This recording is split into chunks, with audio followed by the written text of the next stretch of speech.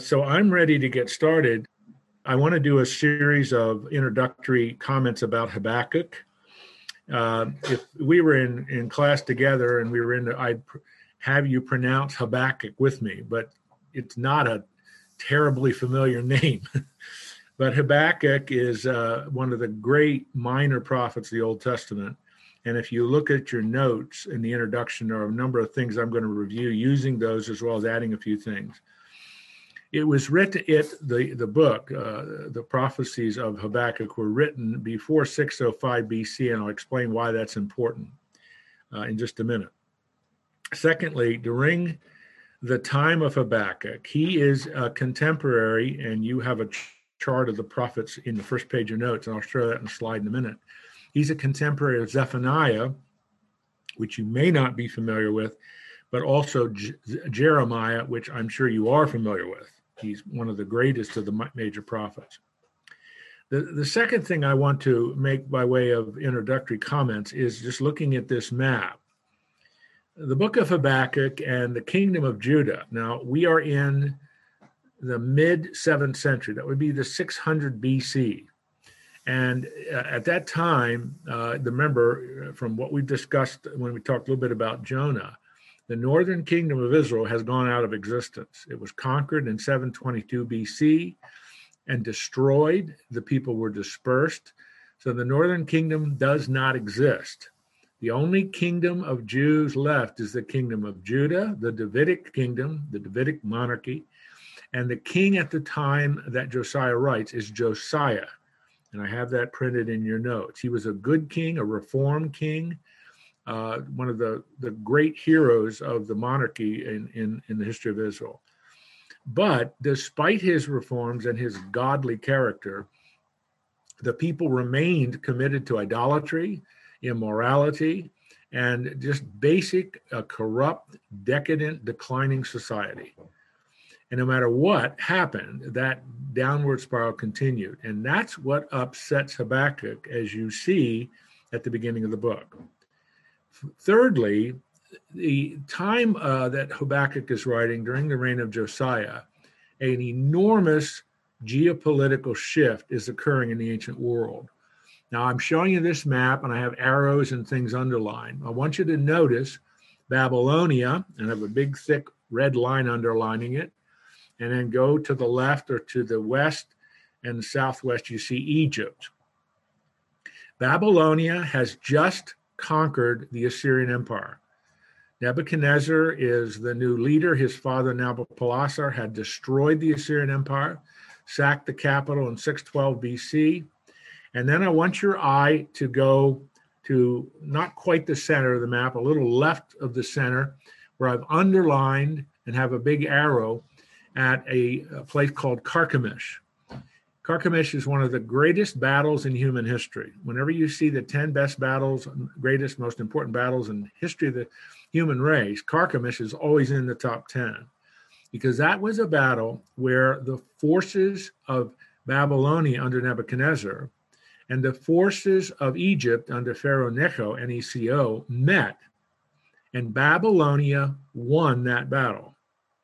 And it meant that Babylonia would now sweep down into Judah, and he will lay siege to Jerusalem. And I'll say more about that in just a minute, and go over into Egypt. So that battle is a turning point. It helps to explain the rise of the Babylonian Empire, what's technically called the Neo-Babylonian Empire, but anyway, and the rising power of Nebuchadnezzar. And I think all of you have heard of Nebuchadnezzar. He's a major king in the book of Daniel. He's a king that almost everybody in human history remembers him from their history classes. So with that said, in terms of the map, I want to go to this slide because what this does is summarize some of what I've just said. The Assyrian Empire has come to an end. The Neo-Babylonian Empire has replaced Syria, and that occurred largely in 612 BC when Nebuchadnezzar's father destroyed Nineveh. Egypt is in resurgence. I showed you that. And Egypt and Babylonia clash at that very, very important battle of Carchemish. And Judah, kingdom of Israel, has gone out of existence. Judah is caught between these two powers. And that is often the way it was throughout human history. But This is an extremely important thing to remember about understanding the historical background of the book of Habakkuk. A major tectonic shift in the geopolitical world of the ancient Near Eastern world is occurring. And Judah, the kingdom that Habakkuk is a prophet to, Judah is caught between these two. We have that slide. I'm sorry? Do we have that slide that you just now showed? I don't think so. I mean, it's pretty simple. I mean, okay.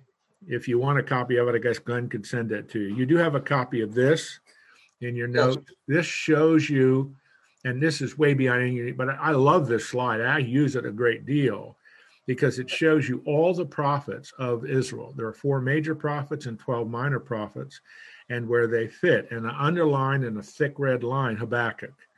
And you see where he is. He is prophesying right before the exile, right before Nebuchadnezzar conquers Judah and takes the Jewish people into exile in Babylonia.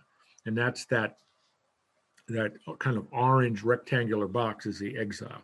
And you also notice that Jeremiah, whose name is at the bottom, is a contemporary of Habakkuk. So what I'm just trying to stress to you in a lot of different ways, Habakkuk, although he's short book, only 3 chapters, a minor prophet, he is writing about and talking about in his arguing with God, because he's really arguing with God, in one of the most important periods in human history, certainly one of the most important periods in the history of Judah. And that's what I'm trying to get across to you in these various introductory comments. And you do have a copy of this, I believe, on the last page of your notes. But this just shows you the exchange in a graph, in a slide between Habakkuk and God. This is Habakkuk. He is ticked off at God because he doesn't think God is doing anything about the corruption and immorality and horrible situation in Judah. And he says, God, why aren't you doing anything? And God's response is, I am doing something. I am sending Babylonia to discipline you. Then Habakkuk responds, how can you use an evil nation to discipline your people? And that just goes back and forth, back and forth, back and forth, until chapter 3, Habakkuk, in a sense, just falls on his face and says, God, you are greater than anything I could imagine. And it's one of the great, great worship chapters of the Bible, as Habakkuk responds to the sovereignty and goodness and providence of his God. So I've given you an overview. I've given you a little summary of the geopolitical situation. Now we're ready to start the text. Any questions? Yeah, what's the difference between a major and a minor prophet, Jim? The length of the book. The length. Yep. Not the number, but the length. Well, I don't know what you mean by the number. The length of the book. I mean, how thick the pages are. How many pages? Not how thick the pages are. I mean, Daniel. That's major prophets are Isaiah, Jeremiah, Daniel, and Ezekiel, and their books are all long books and detailed books. Okay. And they're dealing with a lot of prophetic material, whereas the minor prophets are usually addressed to one specific area with one specific point in mind. And like we studied Jonah's a minor prophet. He's dealing with one thing, God sending him to Nineveh. Nahum is dealing with one thing, God's destruction of Nineveh. Obadiah is dealing with one thing, God destroying Edom. And I mean, I could go on and on. Yeah. So, yeah. Then I had another, comment.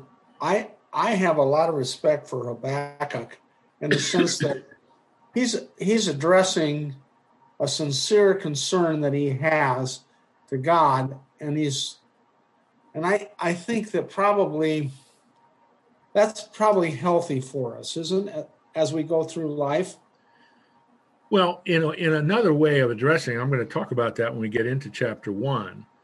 Habakkuk is asking the question that you and I can ask today. God, why are you allowing so much evil to exist? And that's what Habakkuk is. He's saying that. God, we are your people. We're your covenant people. And you're allowing all this corruption, evil, idolatry, immorality to exist. Why aren't you doing something? And we can say the same thing about almost any in our own personal lives, as well as anything you study in history. God, you let Hitler be in power for 12 years. Why did you do that? He was one of the most monstrously evil men in all of human history. Why did you allow that? I mean, you could just substitute Hitler for Stalin, who was a brutal dictator, Mao Zedong, the current Vladimir Putin in Russia, or Xi Jinping in China. I mean, you could say that about any of these horrible rulers and the periods and times in history. And that's what Habakkuk is asking. And God's response is, and this is really important for us to remember in 2021, just because you can't see me acting doesn't mean I'm not acting. Because you and I, as mortal people, you and I have a view that is essentially locked in space and time. God is eternal. He sees the end from the beginning. He sees how everything, he is not confined to time. And so that's important for us. And that's part of what he's going to say in God's response to Habakkuk. But it's also integral to another book of the Bible, the book of Job, which we are not talking about right now. All right, any other questions? I've got one on the infographic here. You have those stripes. Could you explain the stripes where Jeremiah and Ezekiel are? Yes, there are three exile blocks that occur of Jews being taken to Babylon. The first vertical stripe is 605, and that's when Daniel is taken, Shadrach, Meshach, and Abednego, and all the others. The second one is 597 BC. That's when Ezekiel is taken. And then in 586 BC is when Nebuchadnezzar, the third and final siege, is when he utterly and totally destroys Jerusalem, burns it, takes all of the temple treasuries to Babylon, and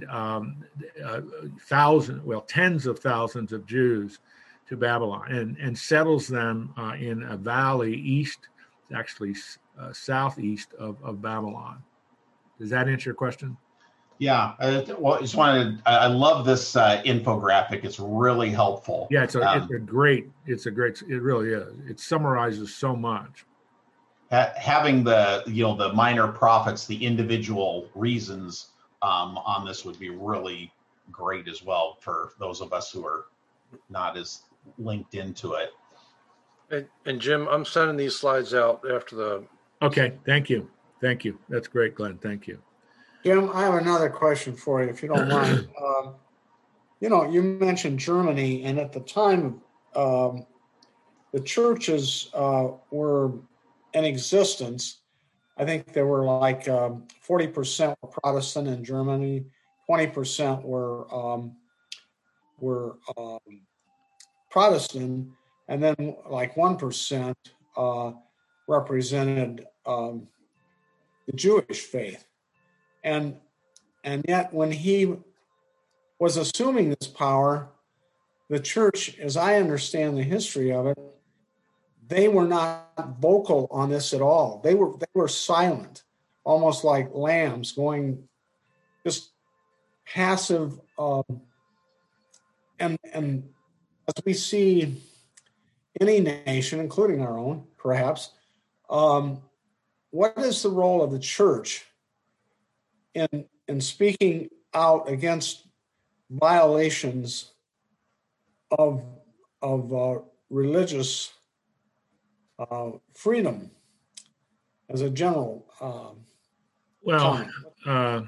that's an extremely broad question, but the situation in Germany in the 1930s, as Hitler is rising to power, the state church of Germany is the Lutheran Church, and that church, for the most part, by far the majority of people in Germany, it would be well over 50%, were a part of the Lutheran Church.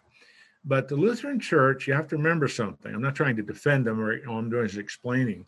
You must remember something in the 1930s. The greatest fear in Europe was Joseph Stalin to the east. Stalin was focusing on the spread of international communism. His horrible purges were going on where he killed millions of people. He starved the Ukraine, one of the greatest massacres in history. He starved them into submission. And people were saying, better Hitler than Stalin. Again, I'm not trying to I'm just trying to explain it, because the fear was of an atheistic, militant, totalitarian regime to the east. And if you're in Germany, you are right, you are very close to Soviet Russia.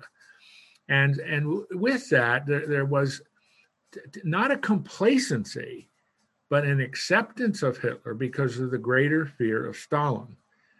But as Hitler got into power, and as he consolidated his power and became the totalitarian monster that he became, and they saw what he did in Czechoslovakia in 1938, and they saw what he did in invading Poland September 1st, 1939, all of a sudden they realized they were supporting a monster. And then you have the rise of men like Martin Niemöller, Dietrich Bonhoeffer, and many others who formed what became called the Confessing Church, which was an alternative Lutheran movement to object to what the state church was doing.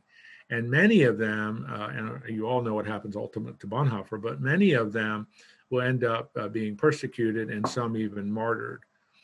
I think the challenge is always for the church is what you choose to speak about when you're talking about political issues in your country. And I think you have to frame that around what you think is most important for a Christian leader to do. And if it's all right with you, I'd like to avoid talking about that topic right now. Because could I substitute a question on replacement theology in that context as opposed to politics? All right. What do you want to say about replacement theology? In other words, a lot of the reason that people were quiet about the persecution of the Jews in the 30s had to do with, well, they're not the church anymore. They blew it. So it's the Christian church that has replaced them. That was particularly, and that is actually, and it's still today in 2020, is the official theological position of the Roman Catholic Church. Exactly. That the Jews, God is done with the Jews because they had their chance, so to speak, rejected Jesus. And now the church, a new institution, the church replaces Israel. And that's why it's nicknamed replacement theology. Church replaces Israel. That's an unbiblical position in my view. I would be hard pressed to defend that, but some do. The Lutheran Church does not necessarily agree with and does not adopt a replacement theological position. And today, the ELCA almost has no theological position on anything. Right. That's a horribly cynical statement, but that's basically true. Yeah. They bought hook, line, and sinker into theological liberalism. But that definitely explains the silence of the Roman Catholic Church during the Holocaust. And that will remain a controversy until the Vatican opens all the files of Pope Paul VI and all those during World War II. Were they silent intentionally? And that's a question that we can't possibly resolve today. Would it be all right if I get into the text now? Great. Let's look at Habakkuk chapter 1. And you, in your notes and outline, I tried to outline it around these questions and the dialogue between Habakkuk and God. Now, what my prayer was that everything I did by way of introduction will help you to understand why Habakkuk is asking these questions of God. The other thing I want you to remember is that he is a prophet in Judah during the time of King Josiah. And as I said earlier, Josiah is a good reform king. He tried to do away with all the idolatry and high places, etc., in Judah. But underneath that, these actions of the state under Josiah, there's still the rot and corruption of an immoral, declining society. And that indicates, once again, a major premise that we have to learn. You can't pass laws to change people's hearts. You can pass a lot of laws, but only the gospel and only the transformational work of the Holy Spirit, when a person puts their faith in the Lord, will really bring about the change. And so they listened to what Josiah was doing, but they didn't obey him. And they just went along. And as soon as Josiah dies, he's killed in a battle with the Egyptians. As soon as Josiah dies, they go back to their old ways. So, I mean, that's an important, you can pass a lot of laws, but you cannot change the hearts of people by law. Only the gospel does that. All right. The verse 1 just introduces you the oracle that Habakkuk the prophet saw. And I'll explain why he uses that word saw as we get into it. I read from the ESV translation, the term oracle is literally the Hebrew word burden, that I have a burden to share from God as a prophet. I'm paraphrasing what verse 1 is. And when it is then shared, it becomes an oracle, a decree from God, a word from God, an inspired word from God, if you will. Now, that may or may not mean anything. I just want to make sure, in case any of you had the translation oracle, what does that mean? And that's what I tried to explain. All right, now verse 2, we begin to read the series of questions that Habakkuk poses. And notice that the name of God he's using is Yahweh. When you have Lord in capitals, that's Yahweh. So I'll just translate it that way. Oh, Yahweh, how long shall I cry for help, and you will not hear? Let's stop for just a minute. What we are to infer from that is, from Habakkuk's perspective, the tension of unanswered prayer. He has been praying to God about these things for an extended period of time. And what is he inferring? God is silent. Why are you not answering my prayers? Why are you not responding? So how long shall I cry for help, and you will not hear? You see this, incidentally, you see this all over the Psalms. There are numerous Psalms where the psalmist will begin, I have been praying to you for a very long time, sometimes even mention years, and you remain silent, God. And I think, at least I assume, a lot of you listening here in our class today can identify with that. You may have been praying for a loved one for years, and you still don't see them coming to Christ. I studied under a man who prayed for 42 years for his dad. Until the end of his dad's life, his dad came to Jesus Christ. And praying for 42 years for God to do something in his dad's life. And finally, God answered. So, silent. This is an important takeaway from studying the book of Habakkuk. Perceived silence from God does not mean God is inacting. And that is exactly what he's going to say to him. He continues, or cry to you violence, and you will not save. During the 600s, when Josiah is ruling, not the entire decade, the entire century, but during that period, you would think that there would be evidence from Jerusalem, the capital, of people listening and adhering and changing and reforming and repenting. You're not. And he uses the word violence, which I'm not sure that's the greatest translation, because you think of people killing each other and beating each other up and abuse. It can involve that, but it's more of the moral violence of people.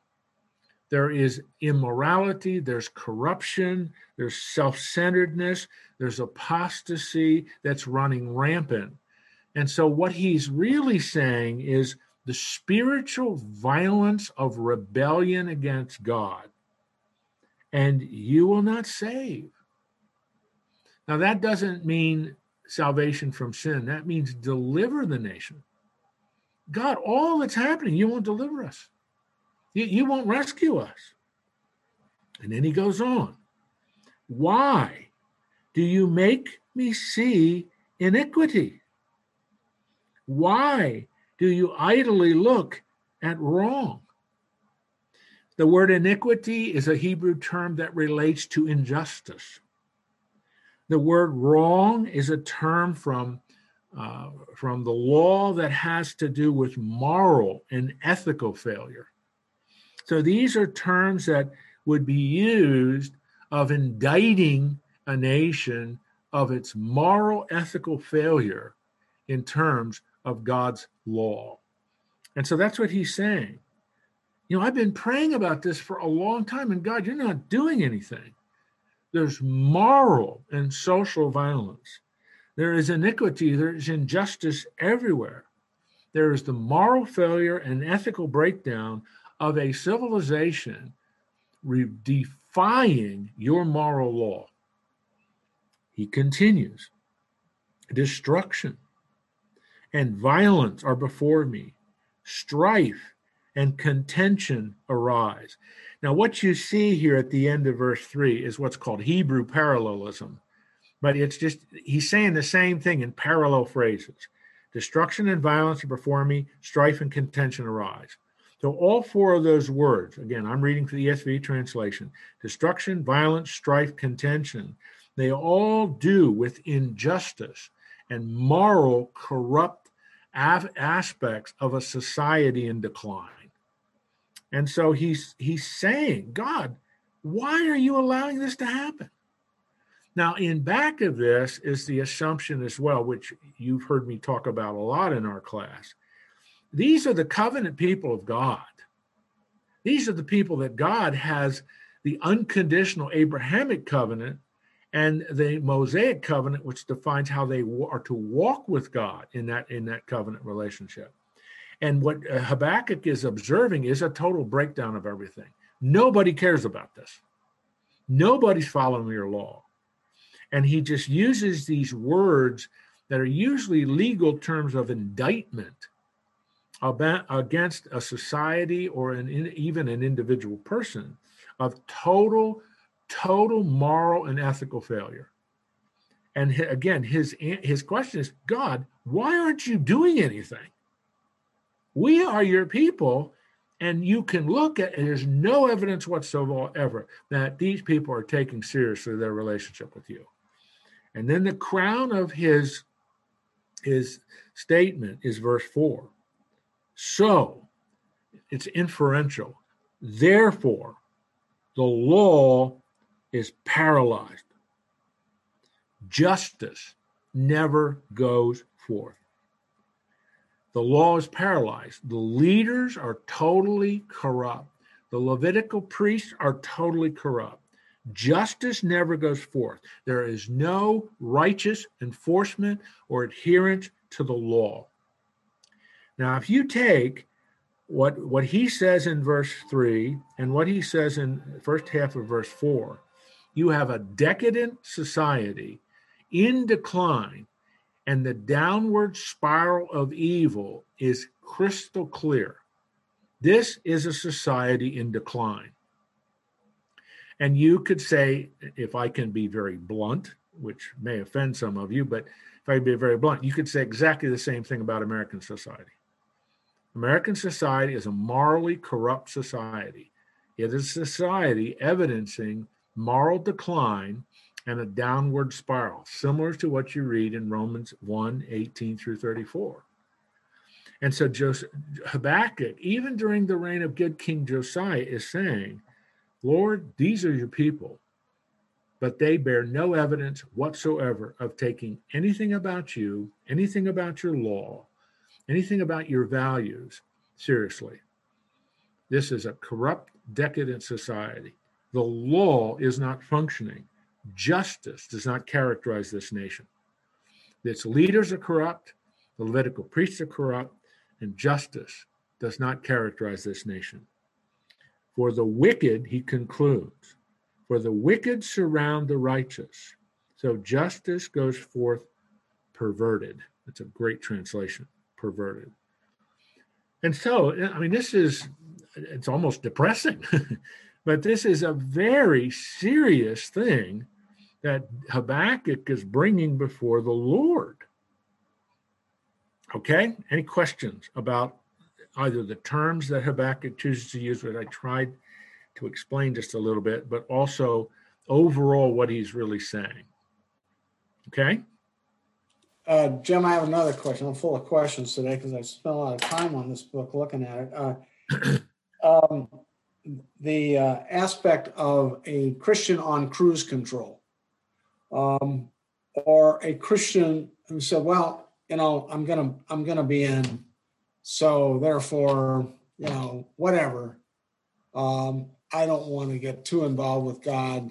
I don't want to receive too much direction from Him," versus seeking Him and His will on a daily basis.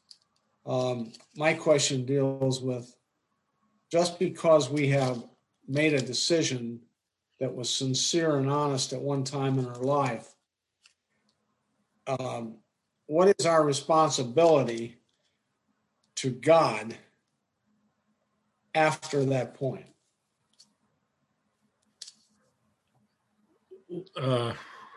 Well, our responsibility, and it's a big question. There's a lot of ways I could go through in answering that, but basically our responsibility, if I'm understanding your question correctly, is a stewardship responsibility. It has two aspects to it. Number one is you put your faith in Christ for your salvation. That is the beginning of the relationship. Again, we've used these words because of the words that the Apostle Paul uses. Justification, that is your declaration of righteousness. You've been declared righteous. You've been declared not guilty, etc. Then you begin that walk. So it's that constant reminder of your position and who you are in Christ. But that second aspect, which again the Apostle Paul calls sanctification, which I like to use because I think it's such important, is that process of our walking with God in loving obedience as He transforms us into the image of His Son. So to put your faith in Christ to deal with your sin, you understand the death, burial, and resurrection of Jesus was for you, you apply it to your life by faith, is the beginning of that relationship. And as I've said many times in this class, I think your relationship with God changes from condemned sinner to righteous judge of the universe to child of God and your Heavenly Father.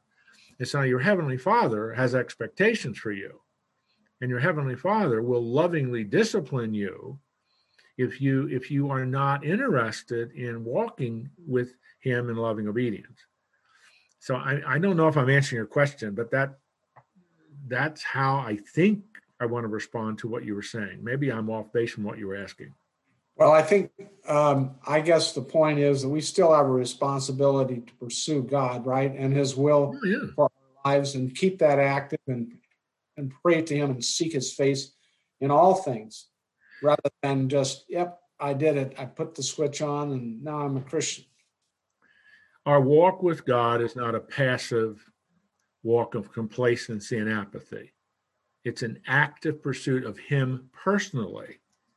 And as an active pursuit of Him personally is also an active pursuit of walking in loving obedience with Him. We learn that. That's not instinctive. We learn that. And God is in the process of transforming us from the inside out. And our relationship with him is one of active obedience. The Christian life is not passive and complacent and apathetic. And if that's what we think, God's going to shake us out of that pretty quickly. All right, any other questions or comments about these first four verses, which are rich? I tried to take time on almost every one of these key words, rich in meaning. Habakkuk is in effect saying, God, everything's a mess. Why aren't you doing anything? All right, let's look at God's response. That begins in verse 5 of chapter 1. The Lord, look, now this is God speaking. Look among the nations and see. The word nations is goyim. So, I mean, that's why when you read the word nation in English in the 20th century, you think of nation states with recognizable boundaries, etc. That's not what that word means. nations. It's goyim. It's all of the people that are not Jews. All of the ethnic and racial diversity of planet Earth. Look among the nations and see. Wonder and be astounded. Whoa. Verse 5a is a command. Get off your duff, Habakkuk, and look. You're going to be in wonder. You're going to be astounded. Why? Second half of verse 5. Because I am doing a work in your days that you would not believe if told.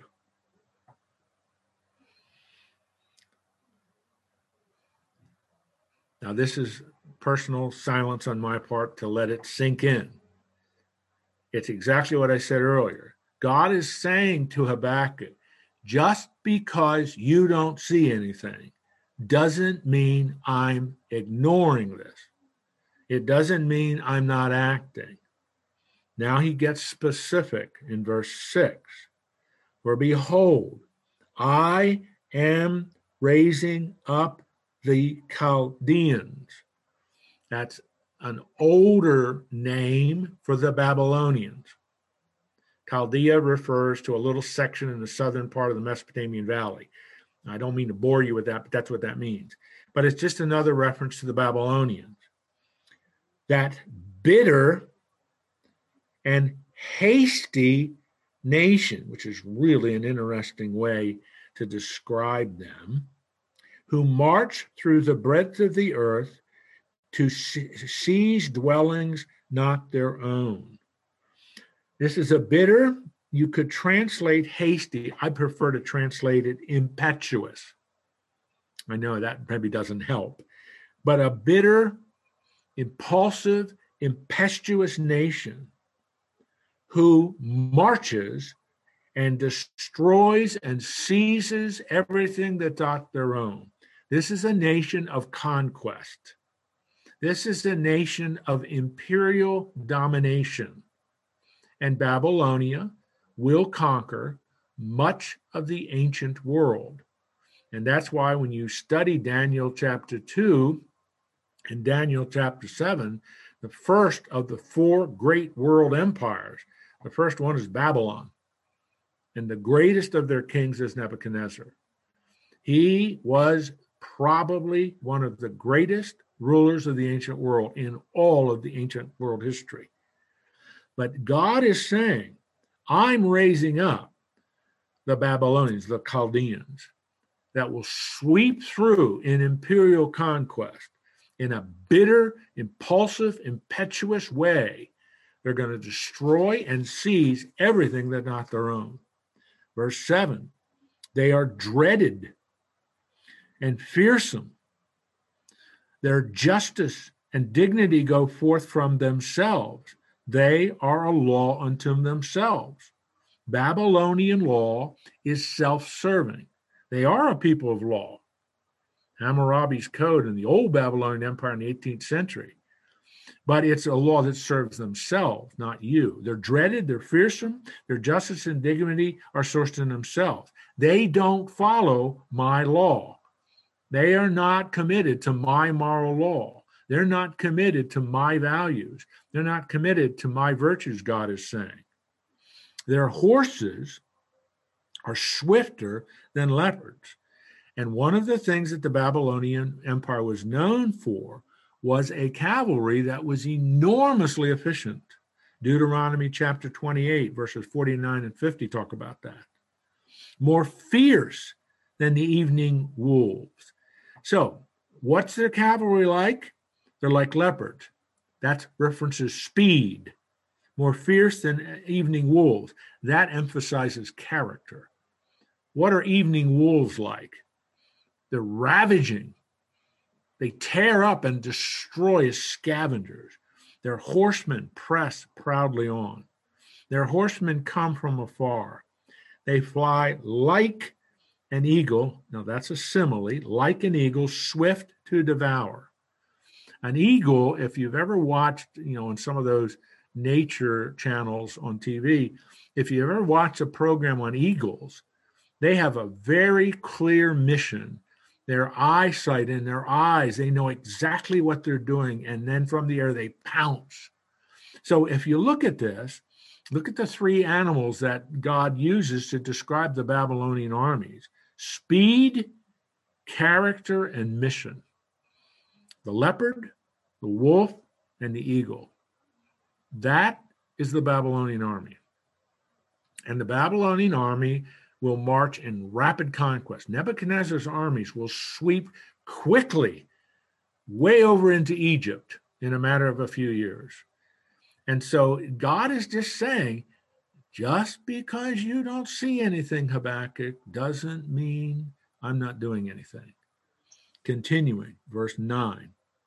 They all come for violence, all their faces forward. They gather captives like sand. And that is what the Babylonian Empire will be known for. And that's what's going to happen to the Jewish people. They will take captives and deport them to other parts of the empire. They didn't only do that with the Jews, but the Bible always speaks about just the Jews. But they did that with everybody they conquered. They deported people and relocated them throughout the empire. So God says they gather captives like sand. They collect people who are helpless and deport them. Continuing verse 10. At kings they scoff, at rulers they laugh. They laugh at every fortress, for they pile up the earth and take it. Militarily, the Babylonian Empire will show contempt for all authority. It doesn't matter how high the wall is around the city, how high the siege mount is, they will take it. And that's exactly what's going to happen to Jerusalem in 586 BC.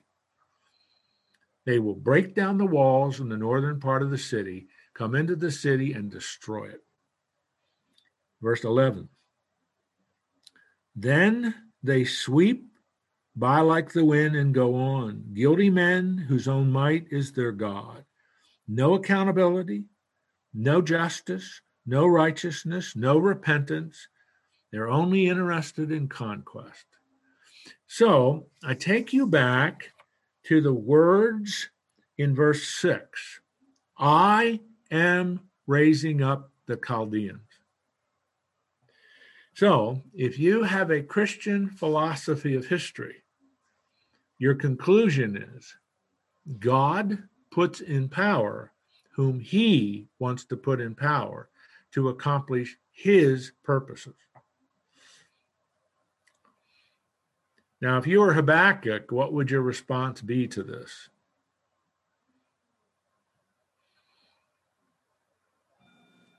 In a way that was rhetorical, but in a way Besides, uh-oh. rhetorical. Yeah, uh-oh. Yeah, I mean, It's unjust. It's you're not going to step fair. back and say, well, wait a minute, hold it. And this is exactly what Habakkuk is going to be upset about. Just a minute, God. We are your covenant people. We are the apple of your eye. We are the people with whom you have an unconditional unilateral covenant. And you are going to use these pagan, violent, impulsive, horrific, ruthless Babylonians to discipline us? Give me a break, God. You're using the unrighteous to judge the righteous. That's right. That's exactly what God is doing. And so it gives us a little window into the providential sovereignty of God that can be a little bit disturbing. Jim, do you have a question? No. I saw your light go on. I thought you had a question. Well, I wanted to just, this is not the answer that Habakkuk wanted to hear. Exactly. And I'm sure he's wondering, there must be another way to do this. That's right. And in a lot of ways, he's like Jonah.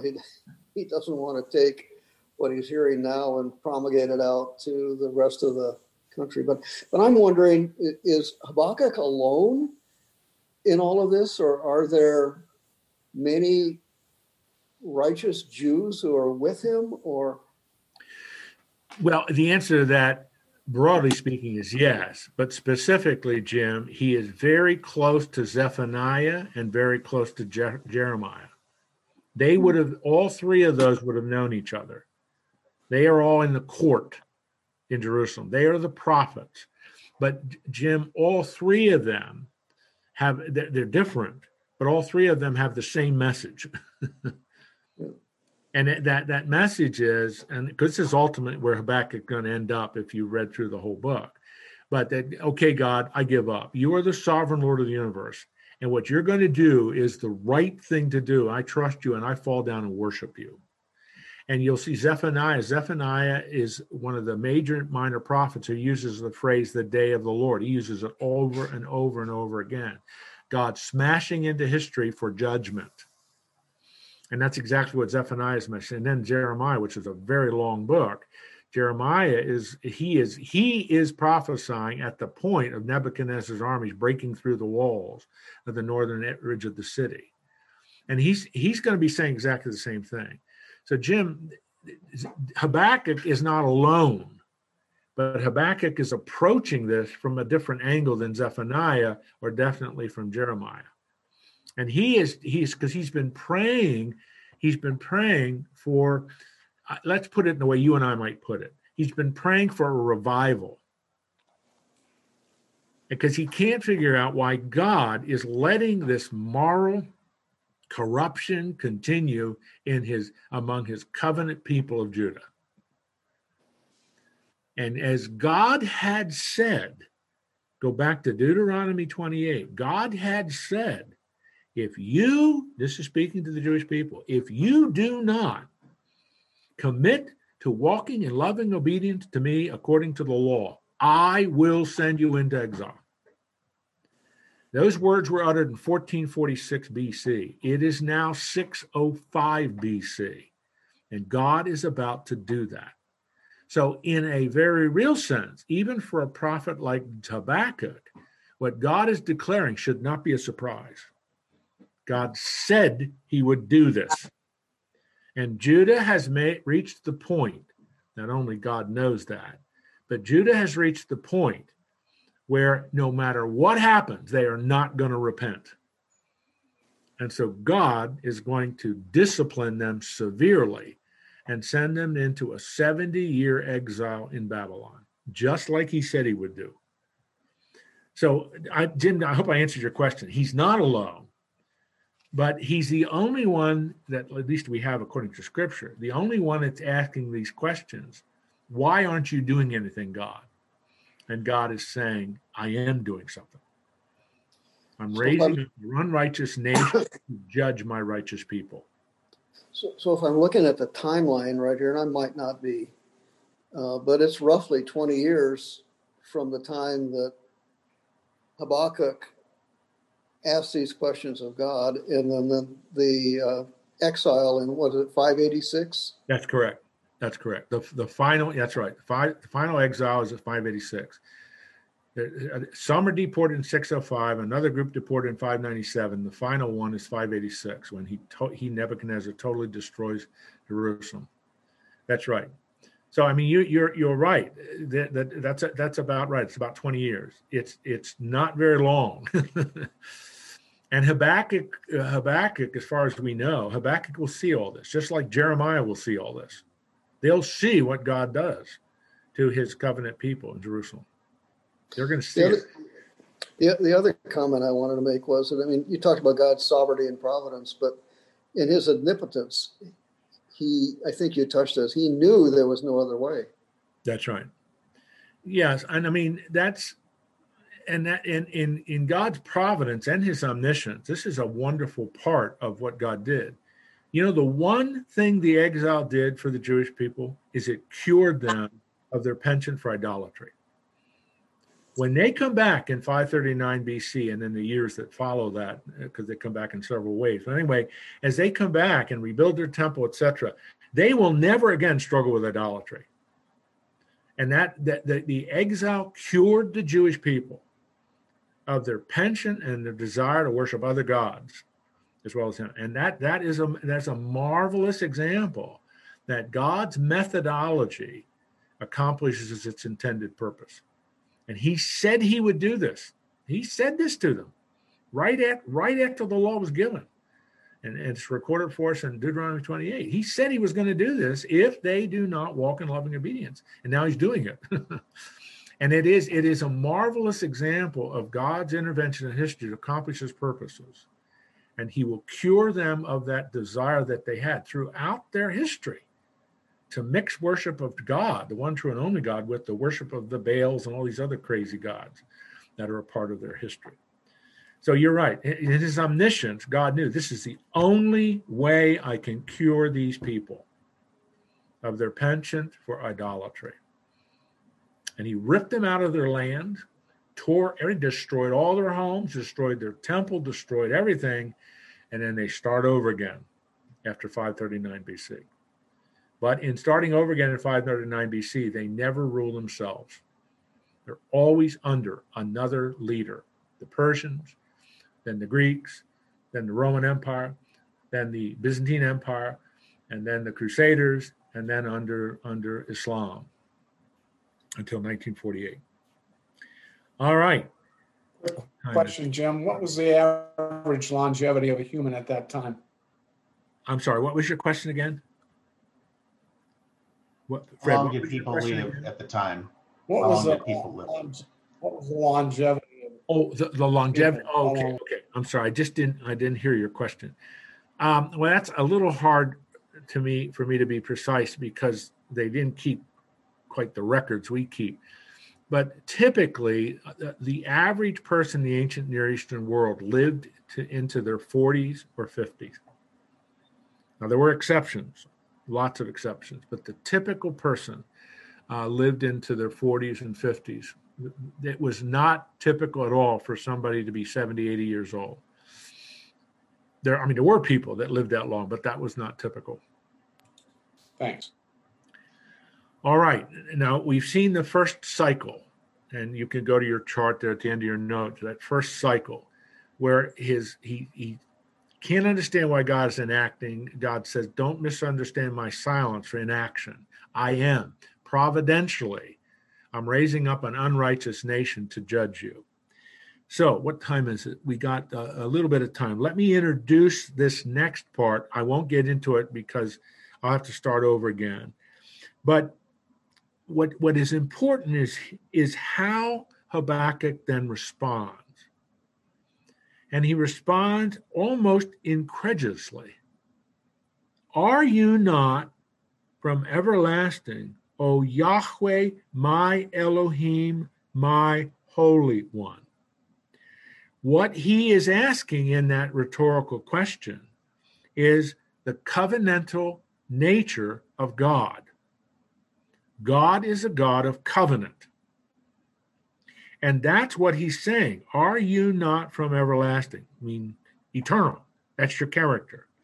O Yahweh, my God, my Elohim. So Habakkuk is establishing, once again, his personal relationship with the living God. My Holy One. So it's a marvelous summary of his relationship with God, but also sound doctrinal affirmations. This is my God, my Elohim, Yahweh, my Holy One. We shall not die. So he switches from the personal intimacy he has with God as God's prophet, to we, the covenantal people of God. We will not perish as a people. That's your promise to us. The unconditional unilateral covenant of Genesis 12 that is repeated over and over and over and over again throughout the Old Testament is unconditional unilateral, promised by God, you are my people. So in a sense, what Habakkuk is doing is he's responding Whoa, God, you are the God of covenant. But God, you promised we shall not perish as a people. O Yahweh, you have ordained them as a judgment. And you, O rock, have established them for reproof. This is wonderful. It really is. Habakkuk understands God is raising up the Babylonians for one purpose, to judge the covenant people of God. Let's use a different word there. To discipline the covenant people of God. Discipline is always, always, always restorative. It's not only punitive. God is not only punishing his people, more importantly, he seeks to restore his people.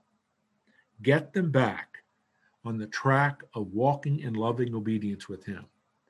And I think it was Jim Beck who said, in God's omniscience, he knew that God knew this is the only way this is going to be accomplished. God has been dealing with these people for hundreds and hundreds and hundreds of years. 1446 is when they were established as a nation and received the law, 1446 BC. It's now virtually 605 BC. They've crossed the line. There is no way they're going to repent and surrender this idolatrous spiritual adultery. I'm going to have to do what I said I was going to do. Discipline them severely and send them into exile.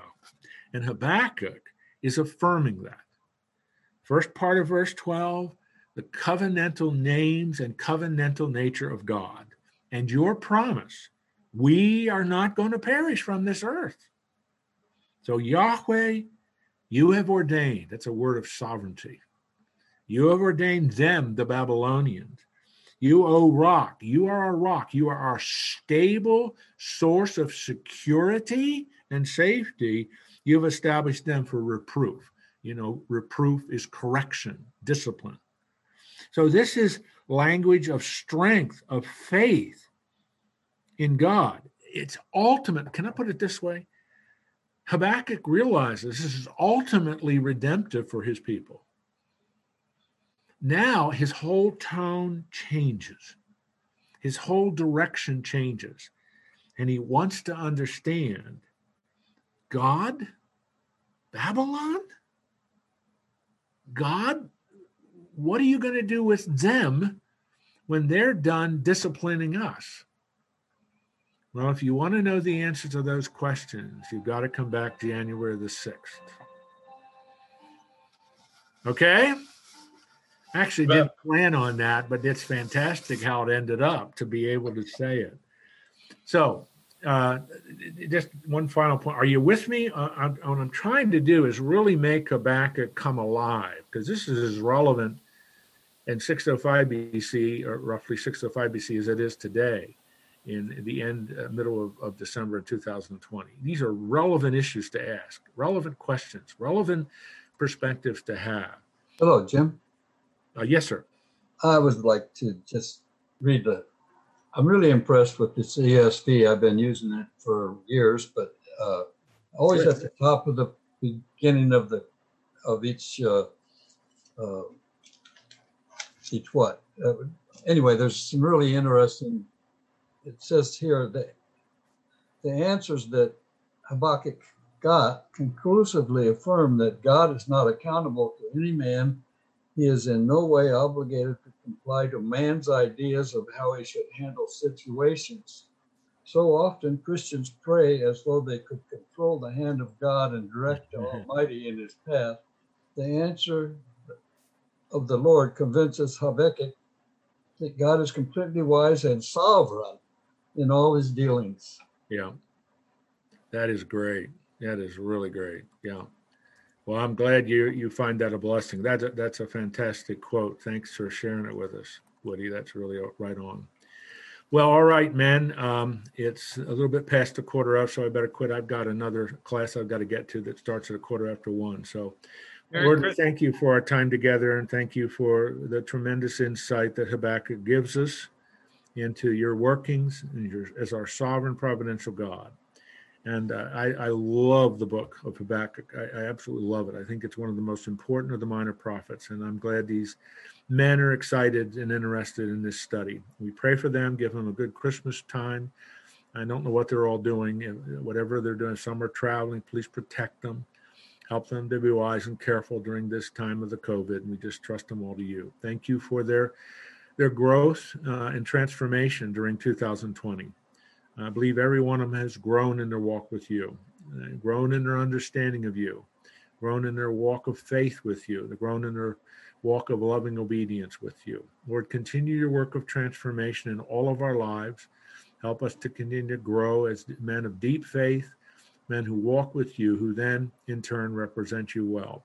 Trust each one to you, and we pray this in Christ's name. Amen. Well, have a Merry Christmas, everybody, and enjoy Merry your Christmas. holiday time. Merry Christmas. We'll see you on January the 6th. Thanks, Jim. Thanks, Jim. Bye. Merry Christmas. Thank you, Jim. Thanks, Jim.